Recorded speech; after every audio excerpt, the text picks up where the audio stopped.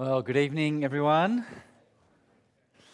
My name's Mike. I'm one of the pastors here at church. This is a great passage. I think it reminds us of the value of making sure you get along to your gospel teams, because there's so much that is rich about this particular chapter, and we can't cover it all in one sermon.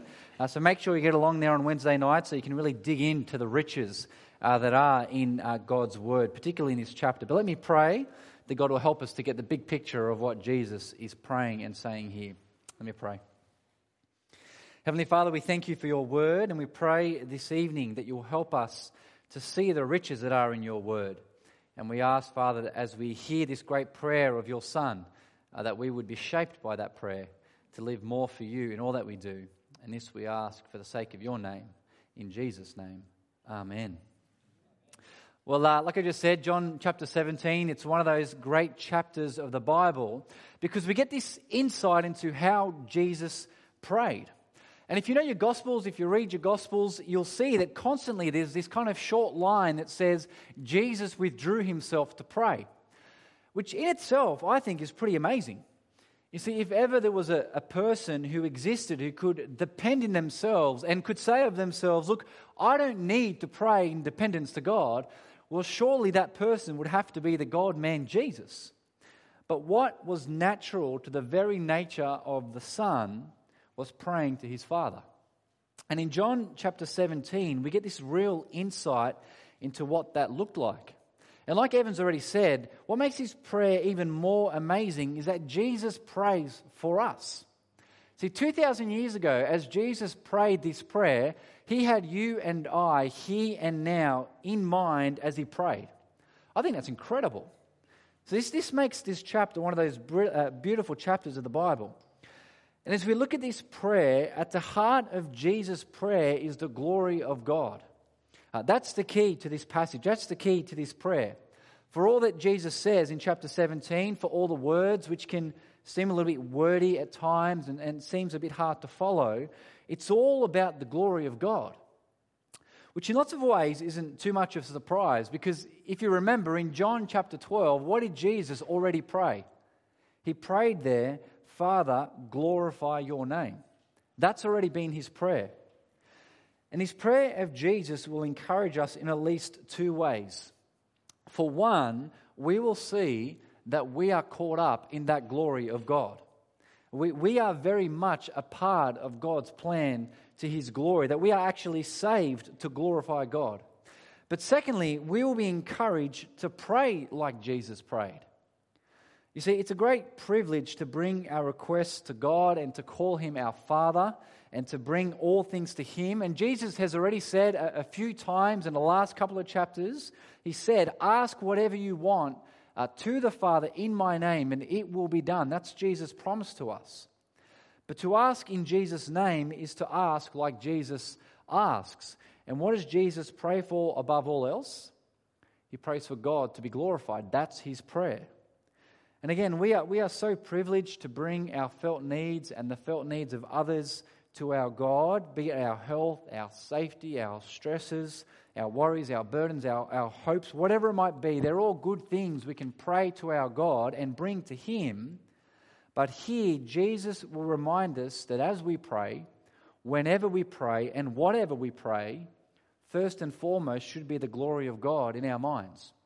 All that we pray should be shaped by firstly and foremost wanting God to be glorified. That's actually how we pray in Jesus' name. But before we dive into the detail, let me remind you of the scene. So for the last few weeks, or since the beginning of the term, we've been watching this intimate moment between Jesus and his 11 disciples. There were 12 at first. Remember Judas, he's left. He's not on the scene anymore. There's Jesus and the 11 disciples. And Jesus has been teaching his disciples what it will be like now that he's going. So remember, Jesus is going back to the Father. He's going back to heaven to be with the Father. And he won't be physically with the disciples anymore. So he's been teaching them what that will be like. And the beginning of John chapter 17, it marks the end of that teaching. That teaching that Jesus has been doing to his disciples about his departure is now at an end. So chapter 17, verse 1, have a look. Make sure you've got your Bible there. Chapter 17, verse 1. See, it was after Jesus had spoken these things, spoken all that he taught them about his going, that he then looked up to heaven and prayed. And it's kind of like when you catch up with an older or wiser brother or sister in Christ, and they instruct you on how to live the Christian life. They encourage you by God's word and by his instruction, and then they say to you, well, let's pray. Now, how about I pray for you now? That's kind of what Jesus has been doing here. He's taught his disciples, and now he prays, and he prays for them. But the other important bit of background before we start is the hour. So just look again at verse 1. See, Jesus says, Father, the hour has come. And that's what brings about his prayer. And by now, we know the hour. We've been in John since the beginning of the term. We know the hour. The first 11 chapters of the book, the constant refrain, if you remember from last year, was the hour had not yet come. Jesus' hour has not yet come. And then John chapter 12, where we started this term, finally Jesus declares the hour is here. The hour has finally come. And we know what the hour is, or at least I hope you remember by now what the hour is. It's the hour of Jesus' death. See, that's the hour. That's the hour we've been moving towards and building up towards. It's that time when Jesus would be on the cross and die for the sins of the world. But this is what we might not realize. And this is the key to the beginning of Jesus' prayer. See, the hour of Jesus' death is also the hour of his glory, which is a little bit odd when you think about it. Because how can Jesus' death be glorious? You see, we might say that, her silky flowing hair is to her glory. We might say that his football field, his skills on the football field are glorious to watch. I say it every Saturday when I watch Askin play soccer. Just last week, actually, my wife and I, Emily, we had one of those rare opportunities and one of those glorious days where a lot of you guys aren't at this stage of life yet, but let me point to the future for some of you. We had the glorious day where we dropped our kids off at the in-laws' place, and we went down the coast and we had a lunch together with no kids. That's a big deal for people at my stage of life. And it was beautiful. We're down at Austinmere. There was the kind of blue ocean, the surf on the right-hand side as we sat at this cafe to have lunch. And on the left-hand side was kind of the mountains of Bulli, the Green Mountains. And it's beautiful. And you look there and you go, there is the glory of creation. But I think for us, without kids that day, even McDonald's would have been glorious. But that's what we think of when we think of glory. We think of those kinds of things, these glorious, beautiful things. And yet Jesus prays, look again at verse 1. Jesus prays, Father, the hour has come, that is, the hour of my death has come. Now glorify your Son. Take me to my death. Take me to that hour where I will be beat and rejected and spat on and thrust upon a wooden cross, where nails will be driven through my hands and my feet, and where I will suffocate as I hang on that cross. And Jesus says, Father, there is glory. There is your Son being glorified. You see, how can that be glorious? And look at the end of verse 1. You see, it's not only the Son, end of verse 1, that is glorified on the cross, but also the Father. Jesus says, Father, glorify your Son. Why? So that the Son may glorify you. And again, how can that be glorious? See, where is the glory of God in the execution of his innocent Son? Well, for one, the cross is where we see the extent of God's love for us, isn't it? See, for God so loved the world that he gave his one and only Son. Or Jesus spoke about love to his disciples in chapter 15. He said, no one has greater love than this, that someone would lay down his life for his friends. And sometimes we get a little confused about what we mean by that phrase, the glory of God. We talk about it all the time, do things to God's glory, God be praised, and do things. There's one guy who, one kind of well-known pastor who says you need to drink orange juice to the glory of God. What does that mean? You see, God's glory is God's godness. God's glory, it's his character. It's who he is. And at the cross, we see the character of God. We see on the cross the extent of his love for us, that even though you and I deserve death and punishment for our sin, well, the God of all creation came down in the person of Jesus the Son to die for that sin. And why did he do that? Because he loved us. You see, he didn't have to. God didn't need to do that. God could rightly have let us die in our sin. But no, God's plan from the very beginning, before creation itself, was that Jesus the Son would die for the sins of the world. And in that act on the cross, as Jesus did that for us, we see the glory of God. We see his character. We see what our God is like. He is utterly amazing and he is a loving God. But it's not simply the love of God that makes the cross glorious. The cross actually achieves something. You see, the cross of Jesus is how we come to know God. And I use this illustration all the time, and I can't remember if I've used it here already, so my apologies if I have, but it's worth hearing again. But you see, I could say to my kids, I could say, let me show you how much I love you, my dear children. Let me show you how great my love is and the extent of my love for you. Let me show you by jumping in front of that speeding train. Now that's a bit silly, it's a bit morbid, but that kind of love, it doesn't actually achieve very much, does it? See, my kids might now know the extent of my love for them, how much I love them now that I've gone and died for them, but I'm not much good if I'm not around. I'm pretty sure my kids would rather have me alive, though it depends what day you ask them. But you see, God didn't send his Son to die simply to show us his love. We do see the love of God on the cross, but no, Jesus' death actually achieves something. Just look at verse 2. Have a look at what Jesus says. Verse 2. He says, "For you, God the Father, gave him, God the Son, authority over all flesh." Why? So he, God the Son, may give eternal life to all you have given him. You see, that's what Jesus achieves in dying on the cross. He achieves eternal life for us, for those who believe in him. And when we think of eternal life, we usually think of a place. So if I say, what is eternal life? Most people think of heaven.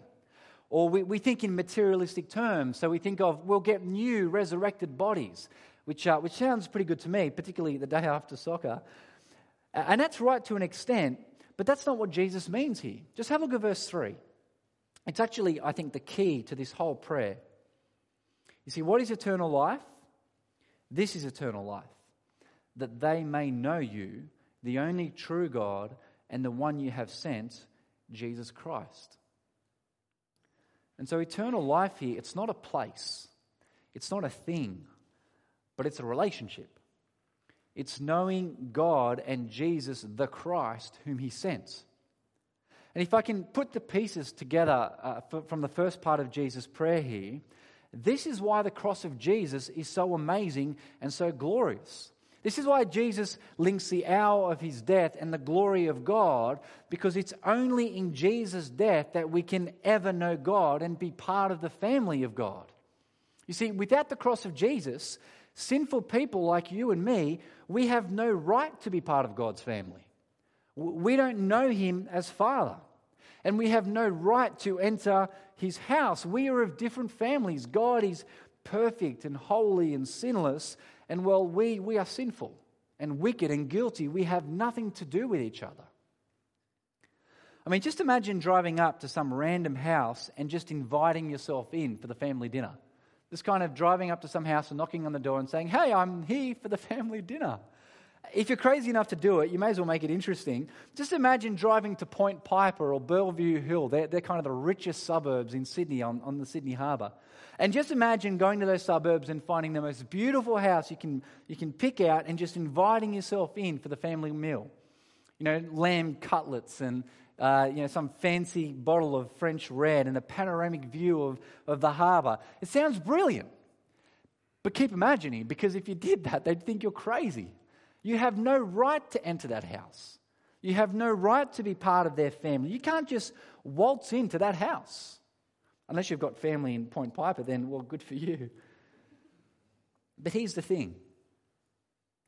In Jesus' death on the cross, he has washed us of our sin, and he's cleansed us of our guilt, and he's opened up the way for us to know God, to know him as Father. It's John chapter 14. Jesus has gone to heaven to prepare a place for us so that we might enter the Father's house as his children. See, do you remember what John said right at the beginning of his gospel? It's up on the screen. He said this. He said, "But to all who did receive him, that is, who received Jesus, he gave them the right to be children of God, to those who believe in his name." You see, that's the work that Jesus came to do, to make God known, to give the right for those who believe in his name to be children of God and to call God Father. And what do the children of God now do as those who know him and have been saved by the death of Jesus and know his love for them? What do? We glorify God. We praise God as God for saving us. You see, that's why the cross is so glorious, because we see that love of God, and because of the cross, the way has been opened up for us to know God as Father, and we give him praise, we give him glory, we honor his name for who he is. And at this point, there is no to-do list for us. There's no application that I want you to go home and implement and do in light of what we've just learned. Now, the take-home for us at this point, it's just to be in awe of our God. It's just to praise God that the night before Jesus' death on the cross, Jesus had the glory of God in mind, and because he had the glory of God in mind, he prayed that God would take him to that hour and that he would die for your sins and mine, so that we might then know God as Father, so that then we might rightly praise God as God for what he has done for us.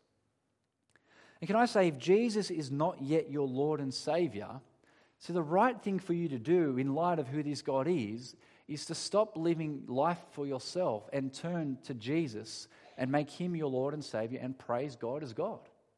That's the right response to who our God is. But much more quickly now, what Jesus does next is he prays for his 11 disciples. And he starts off by praying about them to the Father. And what Jesus says here is he starts off praying specifically for the 11. He says that they're legitimate followers. He makes the point that they are children of God. They know God as Father. They truly follow Jesus. So Jesus says to the Father, verse 6, he says this about the 11, verse 6, he says, "Father, they have kept your word." And verse 7, he prays and he says to his Father, "They know that all things are from you." And verse 8, he says of them, "They believe that you sent me." And because the 11 are true followers and legitimate children of God the Father, well, Jesus prays that the Father would protect them. So have a look at the second half of verse 11. So second half of verse 11, Jesus prays, "Holy Father, protect them, the 11, by your name that you have given me, so that they may be one as we are one." And at one level, that's a great prayer for Jesus to pray about any of his followers. But it's even more important for the 11 disciples. Why? Because in God's sovereign plan of salvation, the future of God's church rests on them. See, Jesus is going back to be with the Father. He won't be physically there anymore. The spreading of the message of forgiveness of sins in Jesus begins with the 11 disciples. And did you notice why Jesus prays that the Father would protect them? Just have a look again at verse 11. You see, why does he pray this for them? It is so that the 11 disciples may be one as the Father and Son are one. And again, this is really important for the 11. They need to be one. They need to be united as those who will go on to establish the church. And this isn't Jesus praying for some kind of fake unity. This isn't, kind of be united for the sake of unity's sake. It's not go off and be, the local ukulele club of the first century. No, this is a unity in the truth of God. That's the unity that Jesus is praying for. This is to be united in the Word as the Father and the Son are united in their Word. And we won't have time to do this, but if you read through that section of Jesus' prayer as he prays specifically for the 11, what comes up again and again is the fact that Jesus has given them the Father's word. See, that's the unity that they're to be united in. They're to be one in that word. And I hate to relate the things of God to some mafia movie, but just think of those typical American, Italian mafia movies. Let me paint a picture, or one of those kind of CSI kind of movies. When like there's the mafia and they're the bad guys, and there's this one person who sees this mafia man kill this really important person. And this person saw that happen and they know the truth. They're an eyewitness. And so there's this big case that kind of comes up and, they want to pin the mafia for this killing that they've done. And this one person knows the truth. They saw it happen. They know what actually happened. And so what the mafia do is they want to kill this guy, because if you kill him, well, then the truth dies with that person. And so what the police do is then they try to protect this person. They put him in eyewitness care and all that kind of stuff. Why? They protect them so that the truth can be preserved. So that person can proclaim and declare the truth of what actually is and what happened. Well, it's kind of like that. In lots of ways, it's nothing like a mafia movie. But the 11, they have the truth, okay? The eyewitnesses of Jesus, they saw Jesus die on the cross. The 11 see him raised from the dead. The 11 have been with Jesus from the beginning and have seen him do all the miracles he has done. And so they need to proclaim that truth. And if they are to make that truth known, well, then Jesus wants the Father to protect them, to keep them safe, so they can make God's word known. And Jesus knows it won't be easy for these 11 disciples. So he prays, verse 14, have a look.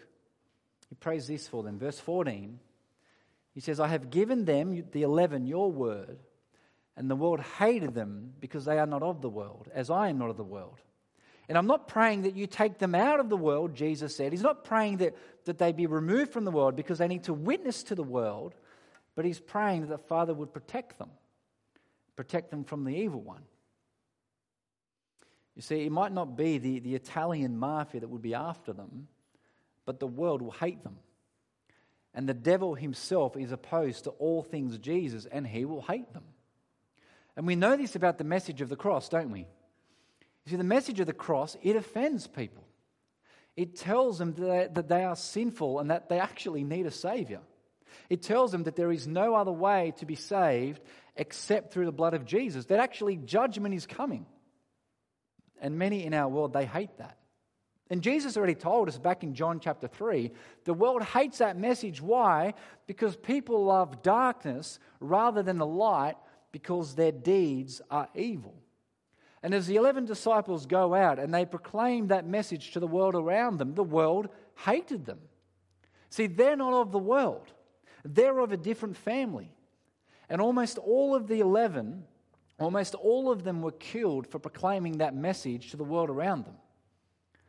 Which would remind us that when people respond in hate to the message of the gospel, the problem doesn't lie with the message. And the problem doesn't lie with Jesus when people hate him. And the problem doesn't lie with us when people hate us for proclaiming that message. Now, when people reject the gospel, it's because they prefer sin. It's because they prefer to live in rebellion to God. Never think the problem lies with the message of the gospel. Now, the gospel is the power of salvation, and it is good. But again, at this point, we might be thinking, well, how is that glorious? You see, I've called point 2 here, the 11 disciples and the glory of God. But where is the glory of God in that? Where is the glory? But have a look at verse 18. See, verse 18, Jesus says, just as you, the Father, have sent me into the world, I, the Son, have sent them, the 11, into the world. And why did the Father send Jesus, the Son, into the world? It was to make God known. It was to reveal the glory of God in the world, and most fully at the cross. And why does Jesus now send the 11, his 11 disciples, out into the world? Why does he do that? It's so that they might make God known, to proclaim the glory of God to the world, and most fully the message of the cross to the world. You see, that's why verse 17, if you have a look at verse 17, that's why the 11 have been sanctified by the word. And the word sanctified there just means set apart. They've been set apart by the truth of the gospel word. Why? To go into the world and make God known. And as you read the book of Acts, And as you see these 11 disciples go out into the world with that gospel and make God known, it's glorious.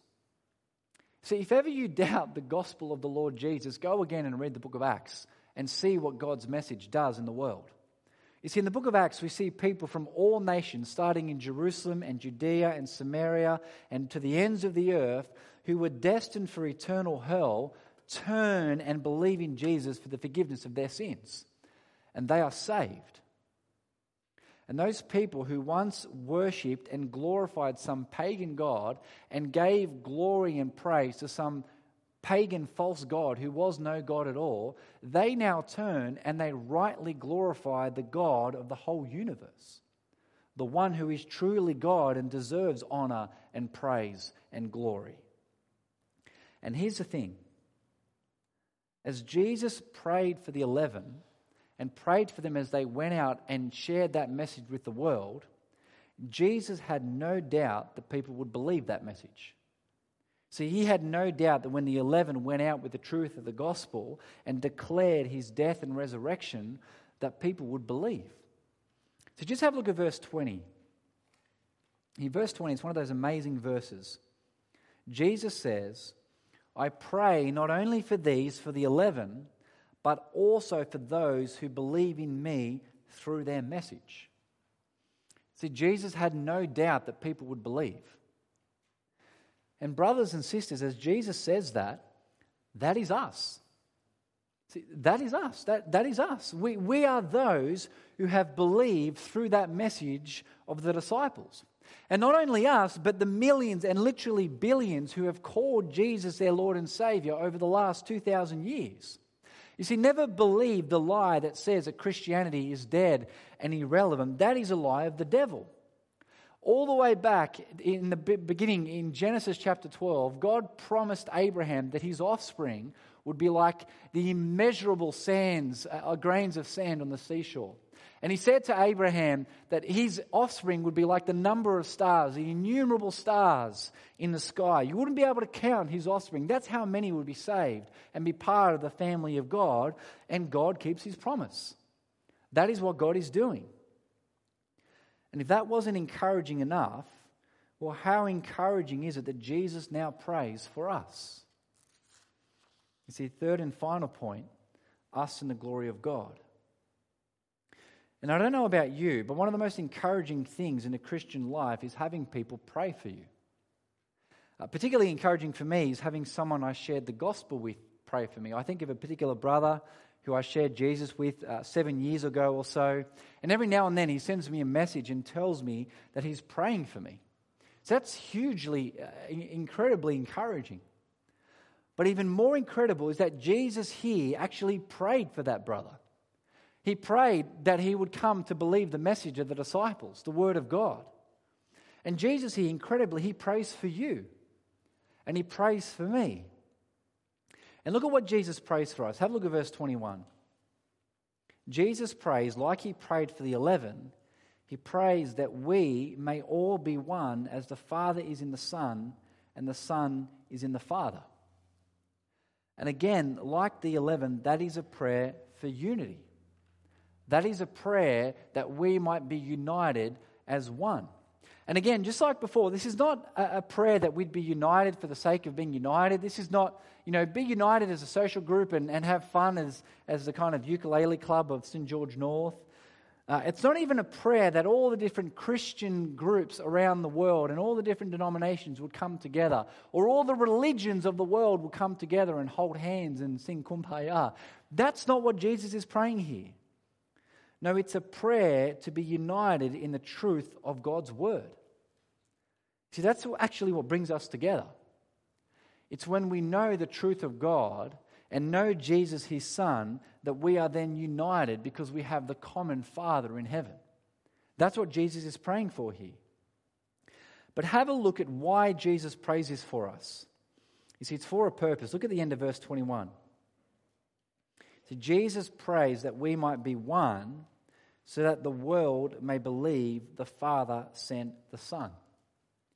So that the world may believe that the Father sent Jesus. You see, even in being united in that truth of the gospel together, the end goal is not our unity. The end goal is that we might make God known. And so do you see how we are caught up in that glory of God? We are, as God's people, we are to show God's glory to the world. The world needs to look at us and say, they're different. The world needs to look at us and see that we belong to God. And they need to ask, what makes them so different? See, if you are here tonight for one of the first times, or if Jesus is not yet your Lord and Savior, I hope you see that we are different. I hope you see that we love each other in a way that other communities, as diverse as ours, doesn't. I remember when I first started attending a church, I was about 17 or so. I wasn't a Christian at the time. A friend invited me along, and I was a tall, lanky, skinny kid, even skinnier and lankier than I am now. And I only knew one person at this church. So it's a bit weird at first when I first turned up. But what struck me more than anything else was that the people there loved each other. They were different. They were diverse. They were of different ages, from different backgrounds, and yet they cared for each other genuinely. And they cared for me, even though I was just kind of coming in from the outside.